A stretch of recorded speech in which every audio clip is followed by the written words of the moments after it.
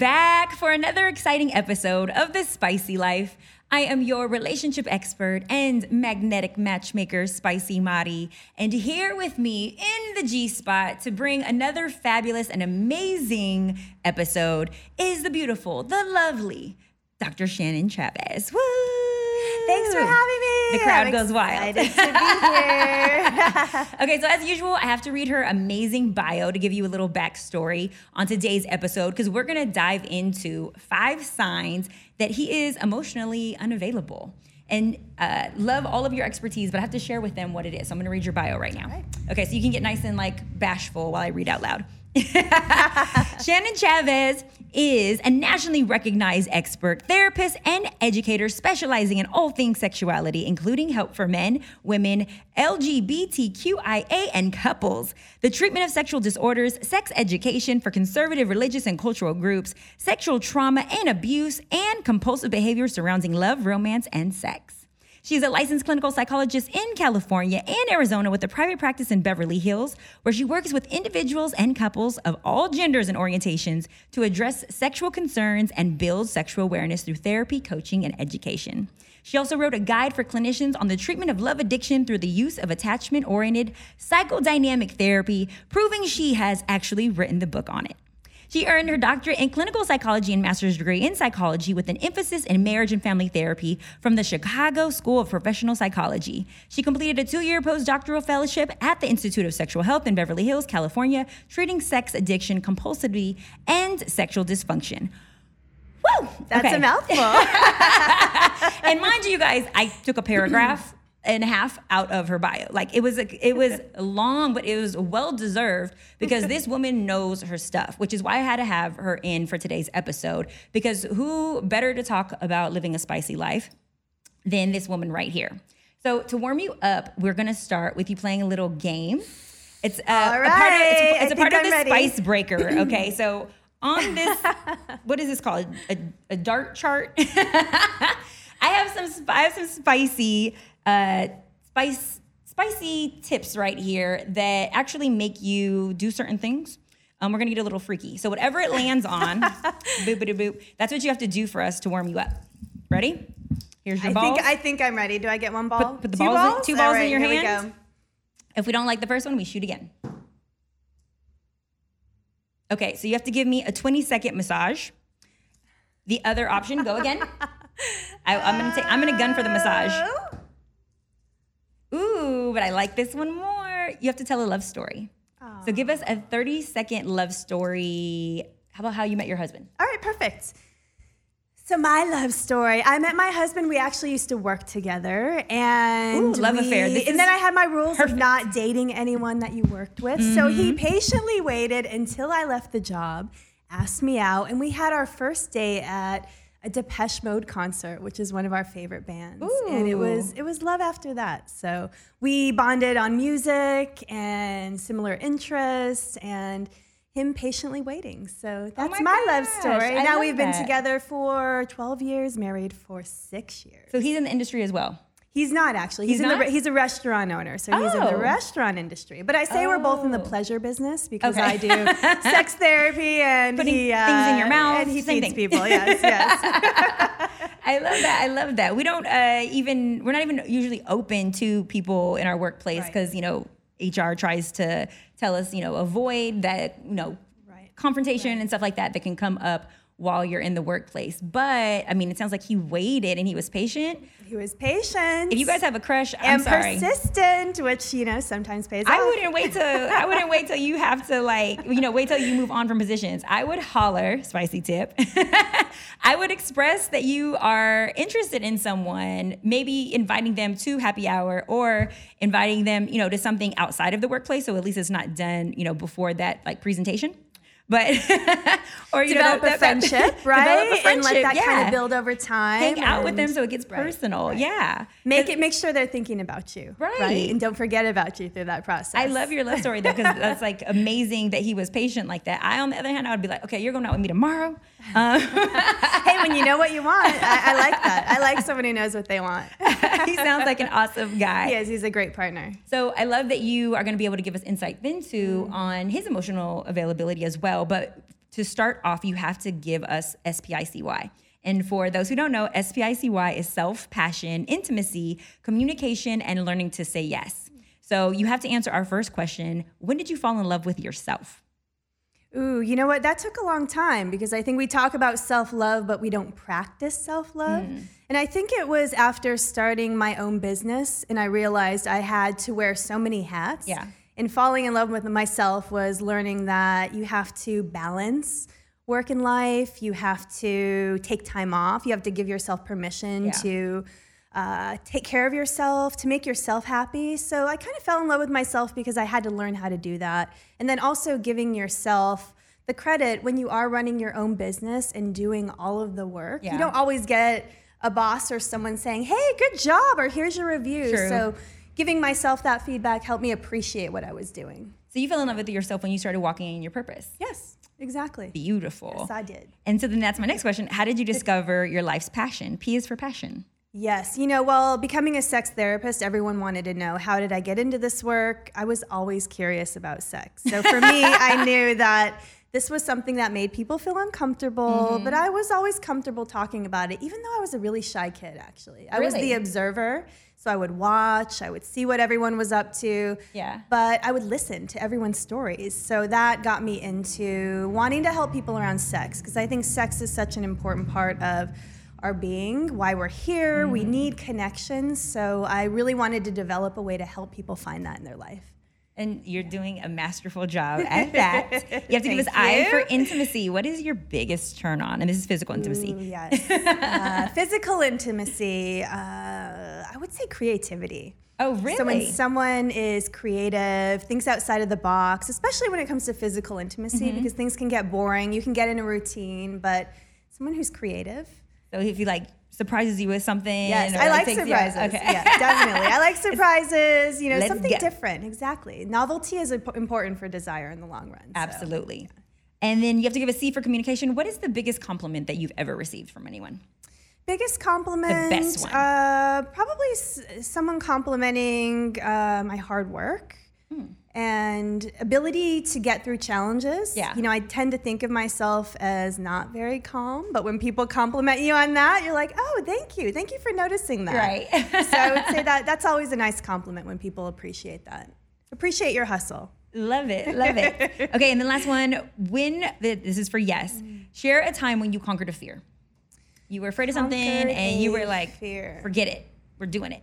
You know, I was probably moving out to California because I didn't know anyone out here, and I came out here and I completely changed the path of what I was working on in my career in order to really start this business. So there was a lot of fears because people were trying to talk me out of the work. Oh, really? Especially coming from the background that I did. Psychology was kind of taboo, and it wasn't really looked at as a career. You know, why would people don't go to therapy, especially in my culture. So for me, it was overcoming the fear of people not supporting your work and really showing them that this was something that I was passionate about.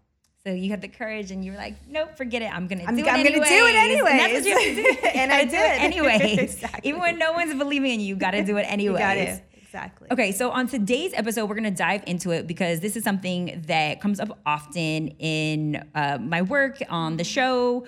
When we have guests, it's always this, sad and unfortunate truth about men sometimes being emotionally unavailable. Yes. But luckily, we're at a time where we can speak on it and they can get the help that they need. And we're promoting that help even more. But I want you to go a little bit into how a man detaches from emotional intimacy during physical intimacy, right? Because it seems like they have no problem with the sexual part, but when it comes to the emotional part, there's a disconnect. Right. How do they turn it off? You know, for some, it's a choice, and for others, it's not. And I'll talk about the choice first. So there may be a part of them that may decide that physical or emotional intimacy is too overwhelming. So by turning it off, they may disconnect during sex. They may focus on only their pleasures, so they're not really connecting with their partner's experience. So it's all about their personal gratification. And that's a choice because the connection that they may have with the person may be overwhelming, or for them, there's this idea or expectation around if I do open up myself in that way, that maybe the person gets too attached or I send the wrong message. So I think they do it by focusing on their own needs. By and not being selfish. Right, and not focusing. That's a nice way of saying it, yes. Okay. And then for those that's not a choice, I want to talk about that because that's important too. Okay. So when it's not a choice, I say a lot of that comes from trauma. So early experiences, it could be trauma like neglect or early attachment experiences with parents where their needs were not met. So it's a survival a survival mechanism, not to emotionally attach out of safety. You're protecting your own feelings by doing that. But is it something that you believe they can turn on, turn off when the right person comes along? They're telling themselves that that's when they're finally gonna do it and be, emotionally available and commit and be all in. Is it something that they can just turn on for the right person, or is it something that they have to work through on their own and they shouldn't wait until they're in a relationship to try to practice that? I think you have to do a lot of the work because it may be conscious or it may be unconscious. You may be actually attracting people that are also emotionally unavailable or the same patterns in relationships in order to protect yourself. Yeah. So until you do that work, you get to come to terms with what this is all about. Yeah. Why are you doing that? Or is it really fulfilling you to be in these emotionally detached relationships, and what are you really getting out of it? I think there could be a lot that you're missing and not really realizing your full potential in relationship. But it seems like men are functioning just fine without it, though. Without, in their minds, although they may not be creating healthy relationships, they're not even aware or conscious of the fact that there's a disconnect or that there's something wrong. They don't see it maybe as something wrong. They just see it as us being, as women, too emotional. Or they're hiding it really well, right? I think there's a lot of fear of what will people think of me? Will I be judged if I really tell them that this isn't fulfilling for me? Or there's just a social norm around it being okay. So there can sometimes be this trend of, it's fine to just sleep around and not be detached because it's having fun, or it's normalized because of your age, or we don't have to commit until later on. So there's a lot of these unspoken rules that I think normalizes that. And so that speaks to the culture, though, this cultural shift of us just having meaningless sex, right? Like, it's like a gift and a curse. It's kind of like, yes, we finally get sexual independence and freedom, and we get to, sleep with whomever we want. But then it also creates this lack of accountability when it comes to, our generation that maybe is like, well, I don't need to commit. Like, I can get the milk and I don't have to buy the cow. Right. And I think even casual sex has emotional connection. So I think there's also this myth that you only experience emotional connection in intimate relationships or relationships that are committed. But I think even casual sex, you're experiencing emotional connection, but we may not realize it. So I think there's just a lot of misconception and misinformation for people out there, especially in these different types of relationships. Yeah. And it gets tricky, right? Because you start sleeping with someone and you think you can handle it. And then all of a sudden you're 3 months, 4 months, 6 months in, and you're like, dang, wait, but I wish they would choose me. Right. And that's the part that sucks for, I think, which I know a lot of women go through is the, no, I can handle it. Or they've also turned off their emotional vulnerability so that way it doesn't affect them or it doesn't hurt them. But then now you have two people who are doing the same thing as opposed to us kind of, guiding our men. Exactly. Or, if you cut off from your own needs, then you may end up being resentful towards the person. Right, which usually happens. Or even taking on the emotional burden of that, which is now I'm feeling the depression or what's coming along with that. And it could be what the other person is projecting onto you, which I think is also a problem. So I think we need to communicate. We need to be open about our needs and not be ashamed of them. I think the more you own your needs, the more confident you feel because you're not embarrassed about it. It's easier to speak about it, and there's no insecurity. What are the first beginning signs of what we should look for when someone is emotionally unavailable? When a guy is, and I'll do a whole nother episode for us ladies, but just for the men in particular, for women right now who are in relationships or men who are in relationships with men, tell us what are some of the signs or indicators when we're first at that beginning stage of dating. We just swiped. Now we're going on the date tonight. What should we be looking for to see if they're tapped in? Right. I would say just communication in general. If you find that this person is kind of present, but then not present, you don't really know what's going on in their life. They don't disclose a lot of what's happening. You may find that they're inconsistent in what they are communicating. So they may be saying, hey, here's what's going on, but not really seeing that in their behavior. And then also, too, I think they may be kind of neutral. Sometimes when you see emotions, people can run kind of hot and cold. But if you notice them kind of neutral and not really reactive to things going on, that can also be a sign that they're just really not attached and present. Yeah. And so I think we want to look out for that, because these may be the red flags that you're not paying attention to, or you may be wanting that relationship so much that you're putting on a lot of that onto the relationship and not talking about it. So how do you confront, or what does that conversation look like when someone's not tapped in, when they're not present? What does that conversation look like?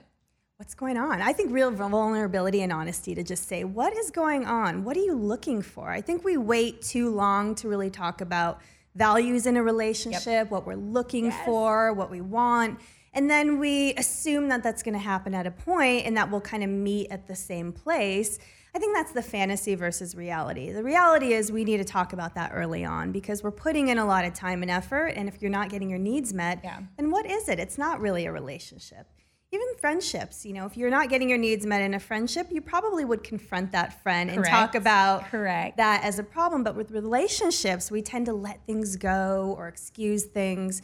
So I think the earlier the better. The earlier you notice it, the better. That way you can start practicing the communication skills that you would need in a committed relationship, or walk away if it's not the right fit. But we're so afraid, though, of pushing the person away, right? Because if we address it too soon, we're concerned that the person's going to think that we're quote unquote thirsty. So beginning of the relationship, date one may not be necessarily the time to say, like, what are you looking for? Or is it? Like, let us know. I think date one, you're really meeting the person for the first time. So I would say think of that as just kind of paying attention to who is this person, how do they show up, what's their energy like, what's their body language. You want to ask questions, but don't make it an interview where you might scare the person off. You may know it that after that first date that you're not really invested in a second date. So I would wait after that and then start talking about values. What are you looking for? And I wouldn't be scared to say that, because if the person runs and they're overwhelmed by that, that's already an indication that they're not the right fit. And if they are asking you questions and they're curious about your values. So important. Questions are important. Right. The curiosity to figure out who you are, I think, shows a person's investment and interest in you.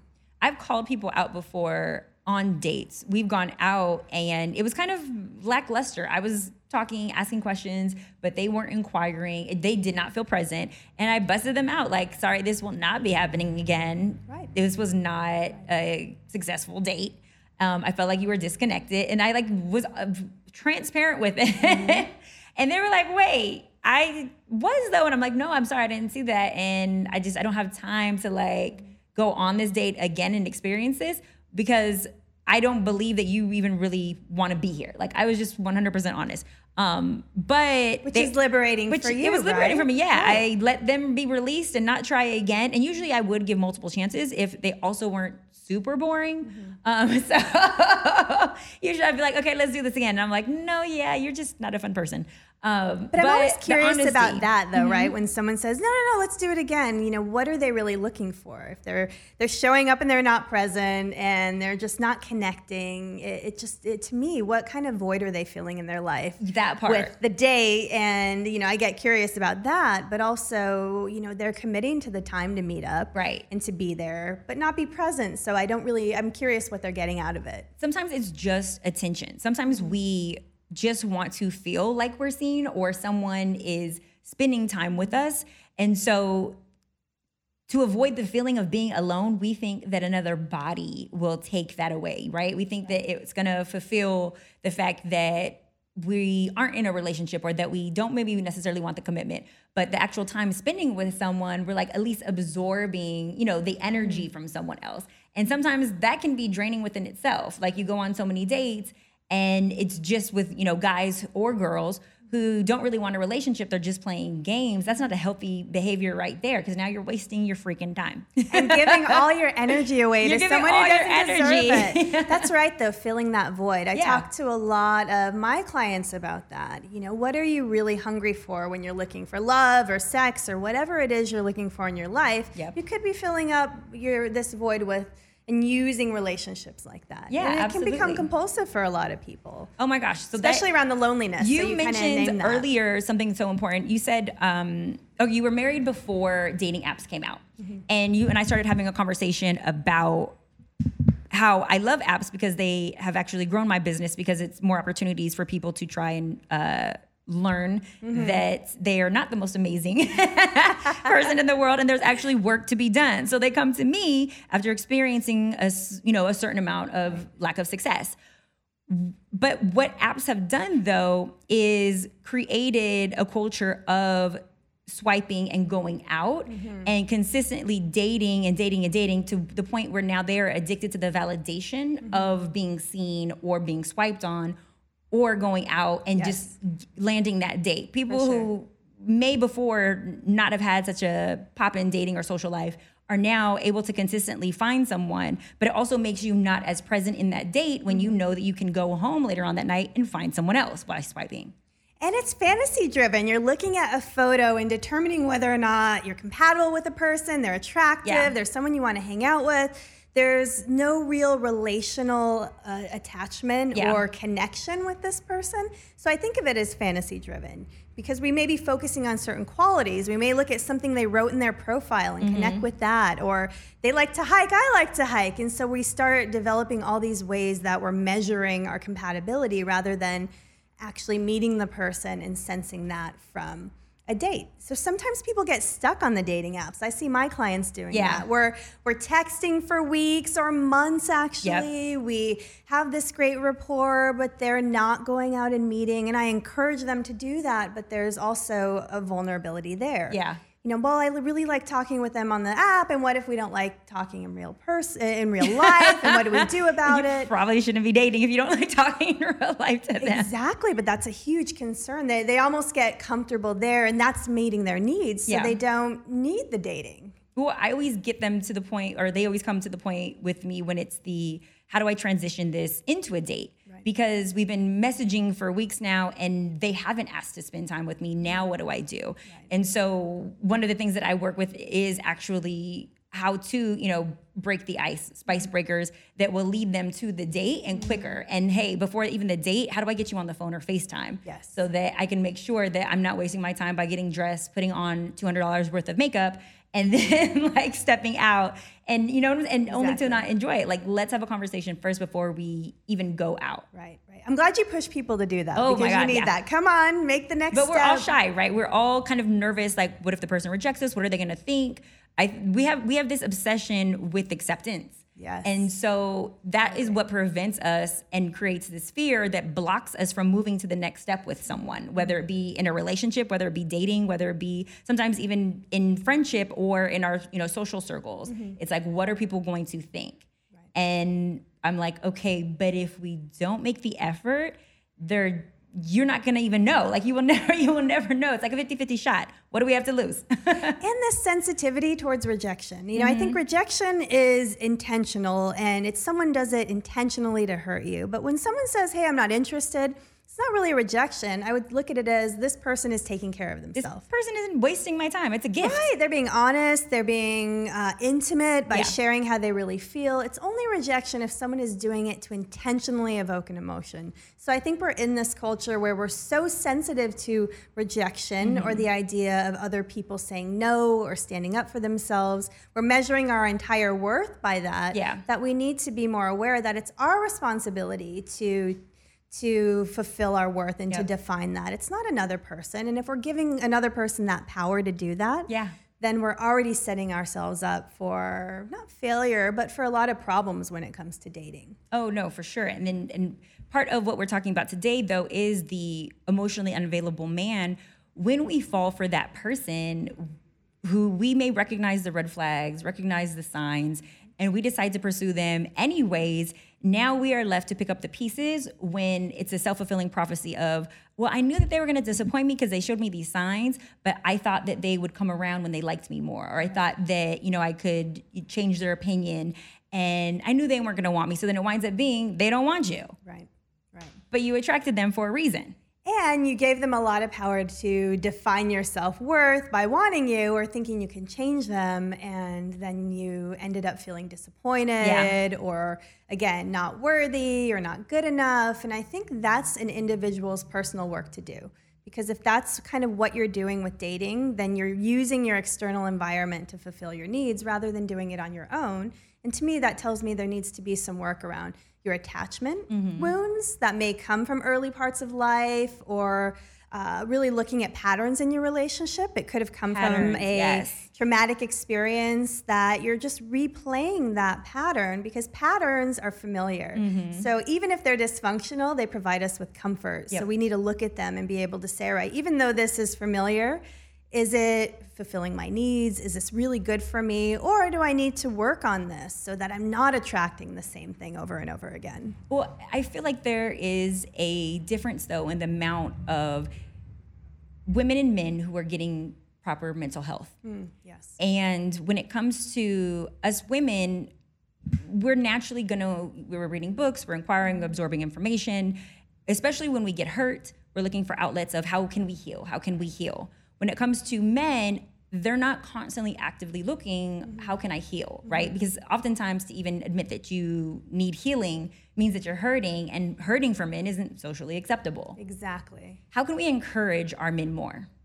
I think we can encourage it by talking about male concerns, normalizing this, being able to provide spaces for men to heal, especially whether it's mental health or workshops or anything that really caters to the male experience when it comes to kind of building up vulnerability. Even talking about the words male and intimacy, we don't hear a lot about that. Men dealing with intimacy problems, we think of it as, we have the stereotypes. Men are not as emotional as females. There's no truth to that. Emotions are not gendered. So I think we need to be better at our education and what we're putting out there. I think the media has to be better at sending the right messages, so we're not creating judgment or stereotypes about someone's experience, because a lot of people suffer in silence and isolate, and they never get the help they need. And it comes to a point where they're in a relationship, and maybe in a long-term relationship where there's betrayal or hurt, and then everything falls apart before getting to that place of help. So they've hit rock bottom and everything's fallen apart before they actually get the right resources. So I think it has to be more of a global social shift and change where we start talking about it, normalizing it.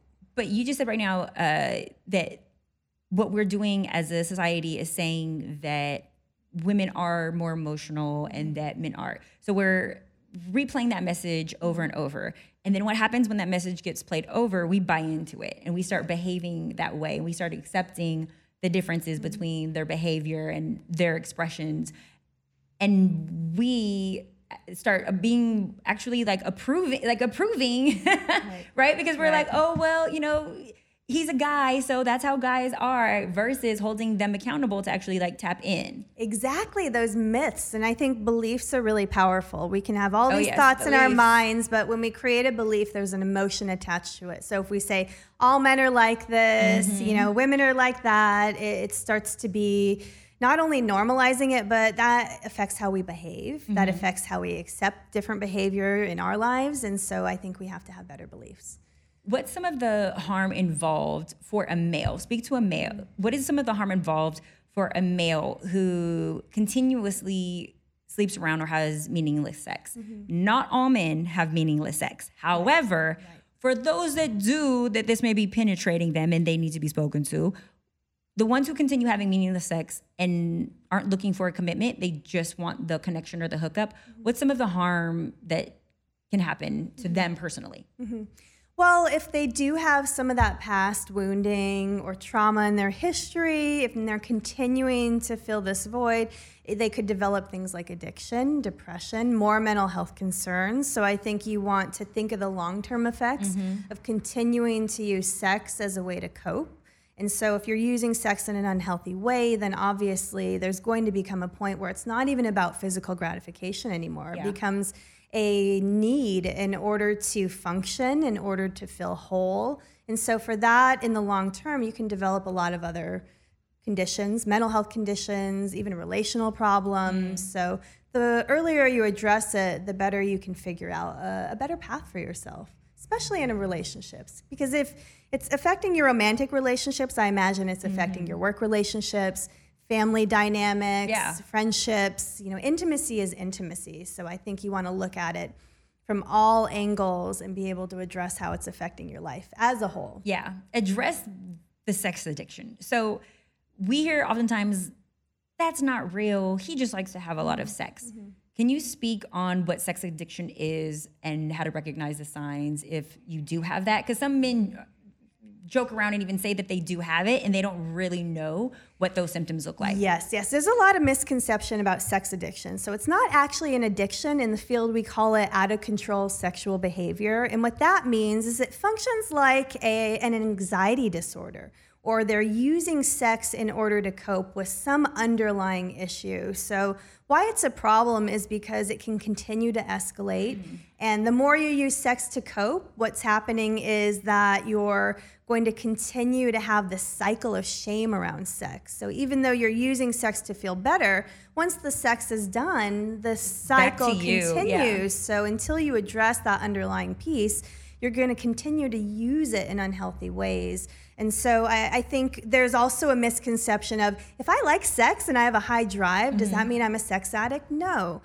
People that have out of control behavior, even though they're using sex, they may not be enjoying it. They may feel isolated. They're continuing to use it despite negative consequences.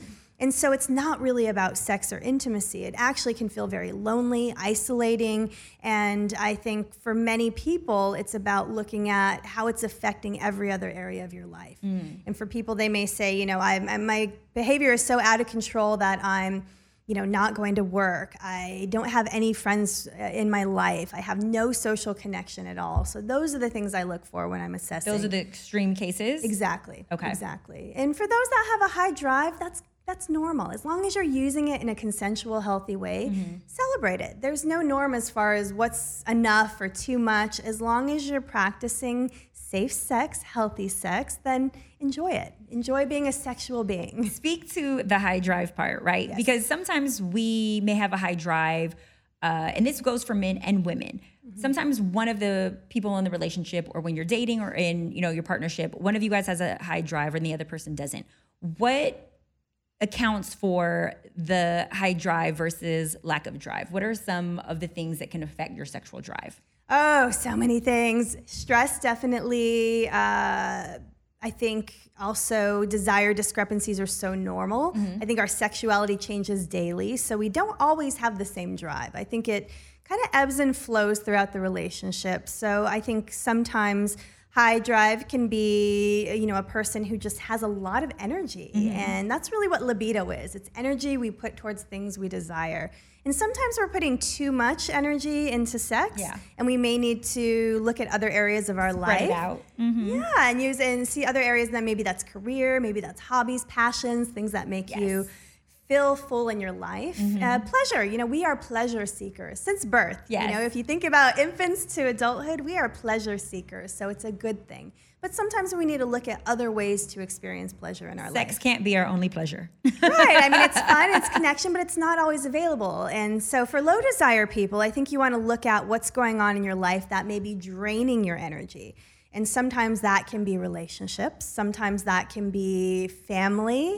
It can be things going on in your life. And it's not always one thing. So it's not one factor. So if I address my stress, I'm going to all of a sudden feel all this desire and be ready to have sex all the time. It's about really evaluating how everything is in balance. And learning to take care of yourself is at the core of it, for sure. Most people don't know how to take care of themselves, though. I feel like we have a lot of things that we tell women on what they should do to take care of themselves. What should we tell men to do to take care of themselves? Right. I think talk about your emotions, be able to process what's coming up for you and not think of it as, sensitive or this is a female thing, but really normalizing that this is a human thing. Yeah. We are emotional creatures, so we need to be able to process our emotions and talk about it. Processing is so, so helpful. We're also social beings, so we're not designed to just keep it all in. We are designed to talk about it, to bring it up, to get insight, and to learn from one another. We also model behavior. So if you're in a social environment with a bunch of, guys, and no one's talking about their feelings, and everyone's just kind of normalizing that that's not cool or it's too sensitive to do that, then you may also be modeling that behavior and reinforcing that. So I think we need to have better models for males to look at, part of masculinity and being a male is also being able to take care of yourself, self-care, processing feelings, talking about it, being able to learn intimacy skills as a male, even within social environment, I think is helpful. I want you to paint that for a lot of men. They think therapy is the only way, right? Some of them still aren't comfortable with therapy, but you just said social environments. So that means maybe bringing up or having conversations amongst your group of friends that may make you uncomfortable. Exactly. Or I did a workshop for a group of men that have an entrepreneurial business group. So it wasn't meant to be a therapy group of any sort. Smart But what I loved about these guys is they said, you know what? In our group, we've started to talk about relationships, and we all kind of have the same questions. So we thought about bringing a therapist in to talk to us about sex and relationships. So for them, look at the environment you're already in, and maybe that can be a place to start. And bring in some resources. Have someone come and talk to you, smart. Read a book together. So everyone, like a men's book club where you're all reading books about relationships, and you can give each other tips. But I think look at the environment you're already in.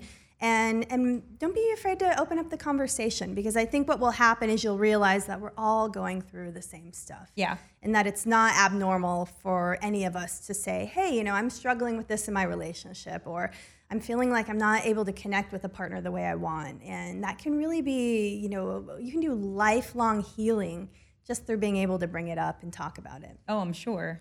But sometimes that fear gets in the way, or, you don't want it to turn into a fight, or we have a million excuses why we may not be having that conversation with the partner. As a woman, if you are in a relationship with an emotionally unavailable man, or you're dating someone who's emotionally unavailable, is there a way that, and I am answering my own question, I know that there is, but I want you to, I'm like, I actually teach how to. But I want you to give us an example of a conversation that you may have with your husband, right?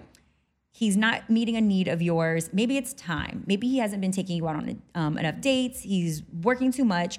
You work full time too. So both of you guys are out here hustling. However, your emotional needs aren't being fulfilled. Right. What does that conversation look like with the hubby? We'll use your personal example. And I'm happy to talk about this, because I think we do so much of our learning and healing in our relationships. So we have to be realistic about our expectations. Our partners are not mind readers. They don't know how we're feeling and thinking. So our main goal in communication should be understanding. So if I'm talking to my husband about my needs, I have to communicate it in a way where I'm not just blaming him for the way that I'm feeling. That's not what you want to do. You want to help him understand how you're feeling and describe it, not with too much words too. We tend to over-communicate when we're feeling, undervalued, or our needs aren't being met. And by that, I mean we may be telling this narrative with all these details, and our poor partners are saying, wait, what is she upset about? Oh my gosh. Or what did I do? This is a spicy tip right here. I love this. Yes, so we don't need to over-explain. Yeah, be concise and direct. I'm feeling like this, and this is what I need. Here's how I think we can address this. Also give a solution. You don't want to dump out all this stuff and then say, hey, honey, what should you do about it? It's about a collaboration between partners. This is what I want to see happen. Exactly. You're working on the same team. Work together and figure it out. So be concise, be direct. Don't use so many words that your partner doesn't know what you're talking about. Strive for understanding, and also be creative about solutions. So we may have a fantasy of what the solution is. My solution is he drops everything and we're going, on this romantic day. But I think be realistic. Look at, be considerate and compassionate about where they're coming from as well. So I think you want to, think about that beforehand. And also you want to set time aside for that communication. Yes, you don't want to do it at the end of the night when you're both exhausted. You don't want to do it when they're in the middle of something and they can't give you your full attention. I like to schedule time, and it doesn't have to be, right here at this time we're talking, but you may say, hey, honey, can we, talk for 20 minutes at the end of the night about something that's been on my mind? So I like time limits with communication, because what we don't want to do is say, we need to talk. How much of a trigger is that in a relationship? What do we need to talk about? But you may say, hey, I have something on my mind and I'd like to talk to you for a few minutes and see what your thoughts are. So that way you already know what the frame is for that communication, and it's not triggering for both of you. You could both go in with so much anxiety and your wall's up, and now you're not present for each other, you're feeling overwhelmed, and that's really not your intention. Your intention is, I want him to understand how I'm feeling. Literally had this the other night, so I love and agree with everything that you are saying. I know better and give this advice all the time. I am not a perfect person, so what happens? The other night, I was being passive about something, so I decided that I was gonna tell my husband in the shower, while we were having like a great day. I was going to tell him, something that was going on that it was been bothering me. And I'm like, it turned into, a fight. And I know better. I should have scheduled an appointment when it comes to going over some things that I want us to work on in the relationship. And what happens in that dynamic is this, imploding, and just unloading of emotions and feelings. And men have to be prepared for that. Like they aren't in that, state of mind 24/7. And oftentimes we are more connected in our feels. And so finding the right time to deliver it, I love that you said that, because I literally just was guilty of this the other night. And it probably felt good for you, because sometimes it does. You're like, I got it all out. But it's not productive for both of you, right? Right, but I also hate the fact that it only proves that I'm not perfect. And I'm like, this example. Maybe you could write it down first. I do believe in journaling, and I know people go, journaling, it's a therapy thing. But it's so effective to get out what's in. And sometimes seeing your own words can help you design that conversation for you and your partner. That's a beautiful tip. And even if it's, here's all the stuff on my mind. I don't really need to tell him all of that, but here's what I want him to know. That's always a really great way to organize that. One of the spicy tips that I tell my clients as well is to do a spicy tip jar. You don't always get to complain. Like, sorry, you guys got to work through this. Just because you have 50 million things that you want to talk about doesn't mean that it's always the best timing, right? Because you still want to enjoy the relationship as well. Sure. Yeah. So if you just put one of those tips in the jar every week of, hey, this may be something that I would like us to work on, but you don't get to just put the negative thing in the jar. You have to follow it up with the positive. Mm-hmm. I love this about you. I would like us to do this, but it's also coming with something positive while you're delivering something negative. So when they reach for that jar, or it's time, to go in that jar, it's not just a jar full of 50 things that you want each other to work on. Right. Actually, you said something good too, the positive too, because I find that a lot of the couples I work with do that. They're only talking about the things that need work or need change, but I always try to encourage them to think about, what are you doing well? What's going well? What are the things that you're enjoying? Yeah. What are the things that you're proud of that you've really improved over time by talking about it? And so we need feedback. Even in sex, we need feedback. What are you enjoying? What am I doing well? Give me a report card of what's going really well with sex. You're probably listening to this podcast because you're trying to improve your relationships. Maybe you're someone who is striking out on dates. Maybe it's time to build some relationships at work and you're up for a promotion, or you just want to get along better with your family members. Well, if meeting the right person or making connections seems daunting for you, then chances are the Spicy Life relationship consulting firm can help. Did you know that studies actually show that forming and maintaining healthy relationships leads to a fulfilling and healthier life? The Spicy Life program not only educates you on how to connect more effectively, but also provides you with the tools to date and form relationships with success. The Spicy Life program is a 90-day, 5-step transformative dating and relationship training program based on the Spicy Fundamentals. And these Spicy Fundamentals, SPICY, stand for self, passion, intimacy, communication, and learning to say yes. So based on your relationship goals and needs, you guys, I will guide you through your customized action plan to incorporate excitement, adventure back into your personal experiences. Yes, your interpersonal experiences are crucial in building relationships. So in addition, you'll have access to a diverse team of experts who specialize in relationship coaching, life coaching, matchmaking, image consulting, astrology, and online dating profiles. So if you are ready to transform your perspectives and fuel your connections, schedule a 30-minute no-cost consultation today at thespicylife.com. That's TheSpicylife.com. Okay, gotta ask you this question. When should you give feedback on sexual pleasure or displeasure? Is it while you're having sex and you're guiding their body, or is it after the sex? I would say during sex, give nonverbal feedback. Show through body language, the ooh, ahs, yes, give it to me good. Yes, the primal parts of intimacy. But when it comes to real constructive feedback, which may be things you want to explore, try, do, make that happen outside of the bedroom. And not just at the end of the night, but over morning coffee, you're on a hike. Make it like any other aspect of your relationship, bring it up. And don't make it a rush conversation. You know, really take your time and honor that as something important for your sex life. I sometimes have the ability to be, extreme in my delivery. I'm a coach, so sometimes, I can't help myself, and I have to remember I can't always coach my husband. I have to be a wife.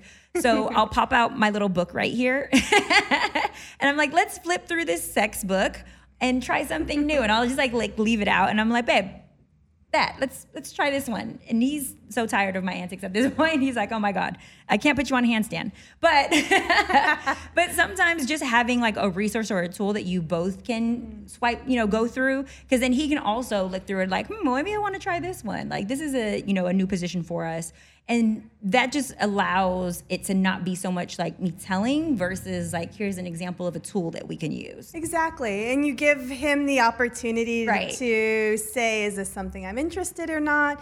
And remember, you're both learning and exploring. So nothing has to be set in stone. We're doing this. But maybe looking at that can help you open up some ideas of things you might want to try. And I think that helps also build intimacy because you're exploring together, you're talking about it, and even talking about things that you maybe wouldn't want to do, but it sparks the conversation is good for dialogue. Absolutely. Because you can also really, really hurt someone and say something that you can't come back from. Right. Yes.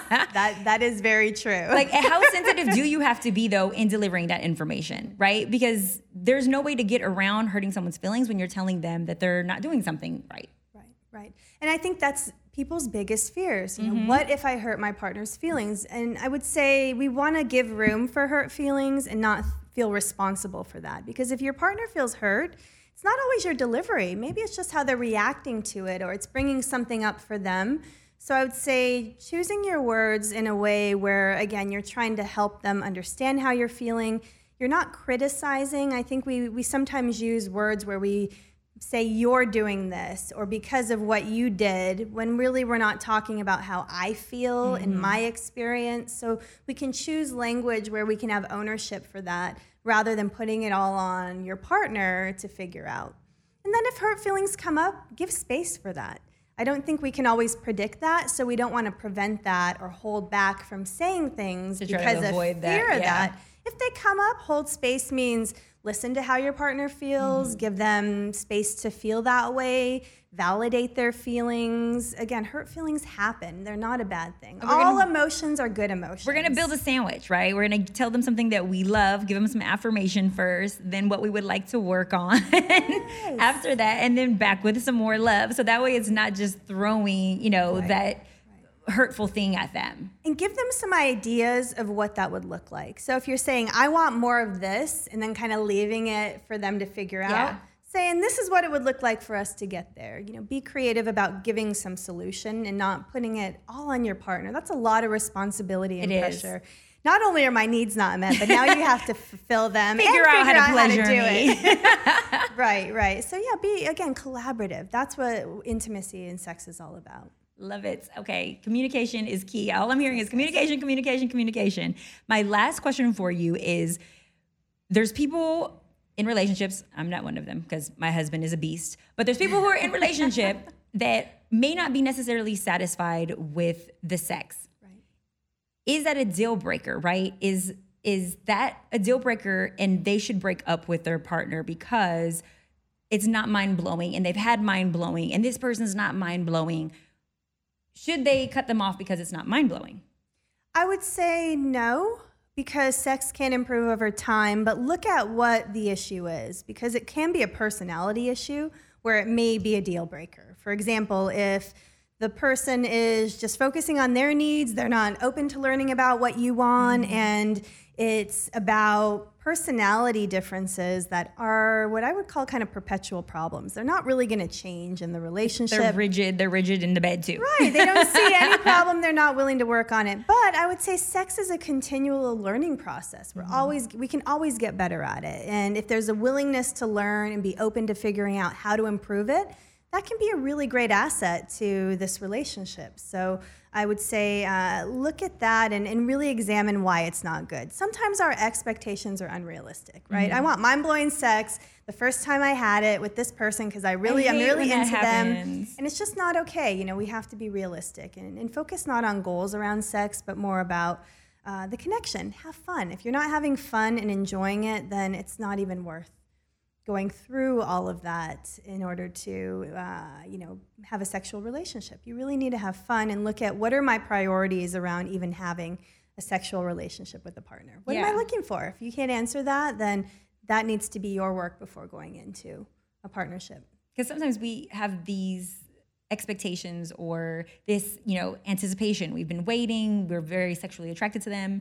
And then the build up. And then when it happens, it's like anxiety may have kicked in and maybe it wasn't as great. There's a multitude of reasons. But what about the sexual attraction component? What if you have a great candidate, but you don't want to rip their clothes off? I hear this all the time. Shout out to Love is Blind. Which I'm like, every single person doesn't have to be, when you see them, I want to rip their clothes off. Like sometimes. Different forms of attraction. Yes. Exactly. That can build over time, and I think that intimacy can help improve that. But I think if you're not feeling any attraction, look at what that relationship is about for you. Sometimes we may have an intimate connection with someone, and there's just no sexual relationship, and that's fine if that is fulfilling for the both of you. So, did it stop?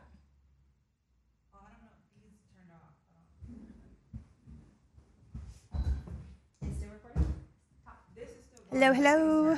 Usually they say like they're lit up and they say like the mic. Oh, it's still recording. Talk again? Hello. Testing. 1, 2, 3. Yeah, I think so.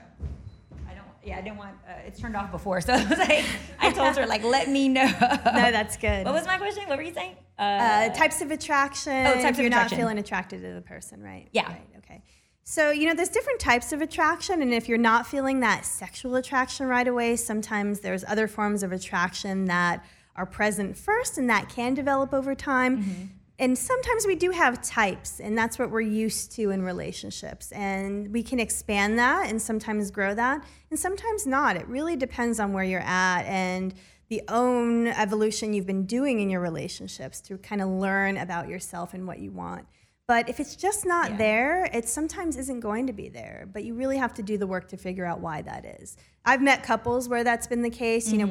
Everything else we connect with, but with sex we don't. But when it comes to sex, they're not willing to do that work because everything else works so well. When it comes to sex and it's not great, we feel, why should we have to put so much work there when everything else works? They think that it should just be natural, organic, exactly. And sometimes it's not. Sometimes it's not. I would say every sexual relationship, even if your husband's a beast, needs to have some work. But I say that though, having guided and told him I like this, I like that. I mean, he naturally was good.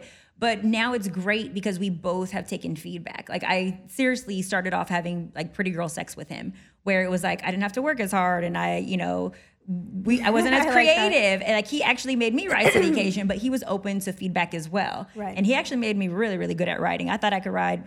Now I know. See, I love feedback too. I always tell my husband, like, let's talk about it. What's working really well? I think feedback to me is empowering because you kind of learn how to be better at something. I think both of us are naturally competitive. Yeah. So we're like, give us feedback. We want to get better. We want to get better. So it's good. And we've also learned a lot in our relationship how to communicate. You know, it wasn't as easy in the beginning. We had to really work together to figure out what that is and also learn our strong suits in communication in the areas that we're just not that great in. As long as you own up to that, I think you're great. And that requires self-awareness. Like, I'm not that amazing with this. This is probably an area that needs some improving. I do that. I'm like, I'm Latina. I'm very reactive. I'm very dramatic. And like, look, I use my hands and I do this a lot, but it doesn't mean I'm going to blow off at any moment. Blame it on our culture. No, I think I'm Latina. Culture is a big component because we learn a lot of that from our culture, and that's normalized. You know, for me in my culture, I learned that if you're not being dramatic when we're having communication, then you don't love me. You're not caring. You're not present. But that's not, everyone has a different style. Right. So I think we have to take that into consideration, especially if our history is informing our presence. That's a great point in communication because there are certain verbal or visual cues that you're looking for someone to show you that they're reacting to what you're saying. And we do get that in a cultural perspective. And so and so when you don't see those cues, you're like, wait, you don't care about me because you didn't throw your arms in the air. My husband is South Asian, he's Pakistani, and that is not their culture. Oh, they're more reserved. And I'm like, wait, are you even paying attention to me over here? He's like, yeah, I'm looking at you be very passionate right now. He's like, I'm waiting till she cools down. How long has it been? Okay, so we're going to cool down right now, even though it's been very, very spicy. But I want to remind you guys that if you are someone who is maybe dating someone who's emotionally unavailable, or you're a guy that's struggling with being emotionally available, physical connection, emotional discomfort, if you're a closed book, if you are maybe negligent to your partner, and maybe some fears around loyalty even, right? Because that's a big one. Plays a part too in someone being emotionally unavailable. Please, please, please, like, create this community that Shannon said. Talk to your partner, talk to friends. We're available for you guys as well. We want you to be just as comfortable with yourself and equally yoked and be able to provide for your partner the emotional needs that they need, but also take care of yourself as well. So we're gonna end with the show, you giving us the naked truth. If you could have any superpower in the world, what would it be? Any superpower in the world. I would want to fly. I think. Oh my God, I love that one too. Because I think I just want to see everything. There's so much in the world to see. Well, you're already flying now. Yeah. Okay, if you could go back in time, if you could travel to any period in your life and relive it, what day, what incident would you travel back to? I would probably travel back to, childhood, actually, because there was so much that I think I took for granted. I grew up in the 80s, best decade ever, I have to say. 80s. I would kind of go back and, I think childhood play, just remembering what it was like to have the freedom to just be and enjoy life before all the responsibility. I love that. Childhood. I do miss my childhood sometimes, but then I'm like, oh, nope. You said go back just for a visit, right? I'm like, just for the day is enough. I'm like, my mom would snatch me up, make me do the dishes so quick. Okay, and then last one, if you could swap bodies with anyone for the day and live their life just for the day, who would you swap bodies with? Ooh, probably my husband, actually. No, I love that. I'd love to get in his body and just, just a male body. See what it's like to be him. Yeah, exactly. Oh, I love that. Shout out to the fellas. Look, she would hop in your bodies and see what it's like. See how people male receive body. you. Exactly. Yeah, see how people are receptive to you, what the reaction is. That would be a great social experiment. I would love that. Ooh. That would be a good Love is Blind. TV show. Here it's coming. It's coming. It's coming. Love is Blind in a different body. Right. Yes, that can take it to a whole new level. Okay, Dr. Shannon, you have to let us know where they can find you. Give us your social, your website, everything. Good. So my website is drshannonchavez.com, and I'm on all social media at Dr. Shannon Chavez. And you guys can always play with my Twitter or stroke my Instagram at SpicyMadi. Go to thespicylife.com. Make sure that you click and subscribe, share this episode, help our fellas out. And there you guys have it. You have just been spiced. The Spicy Life.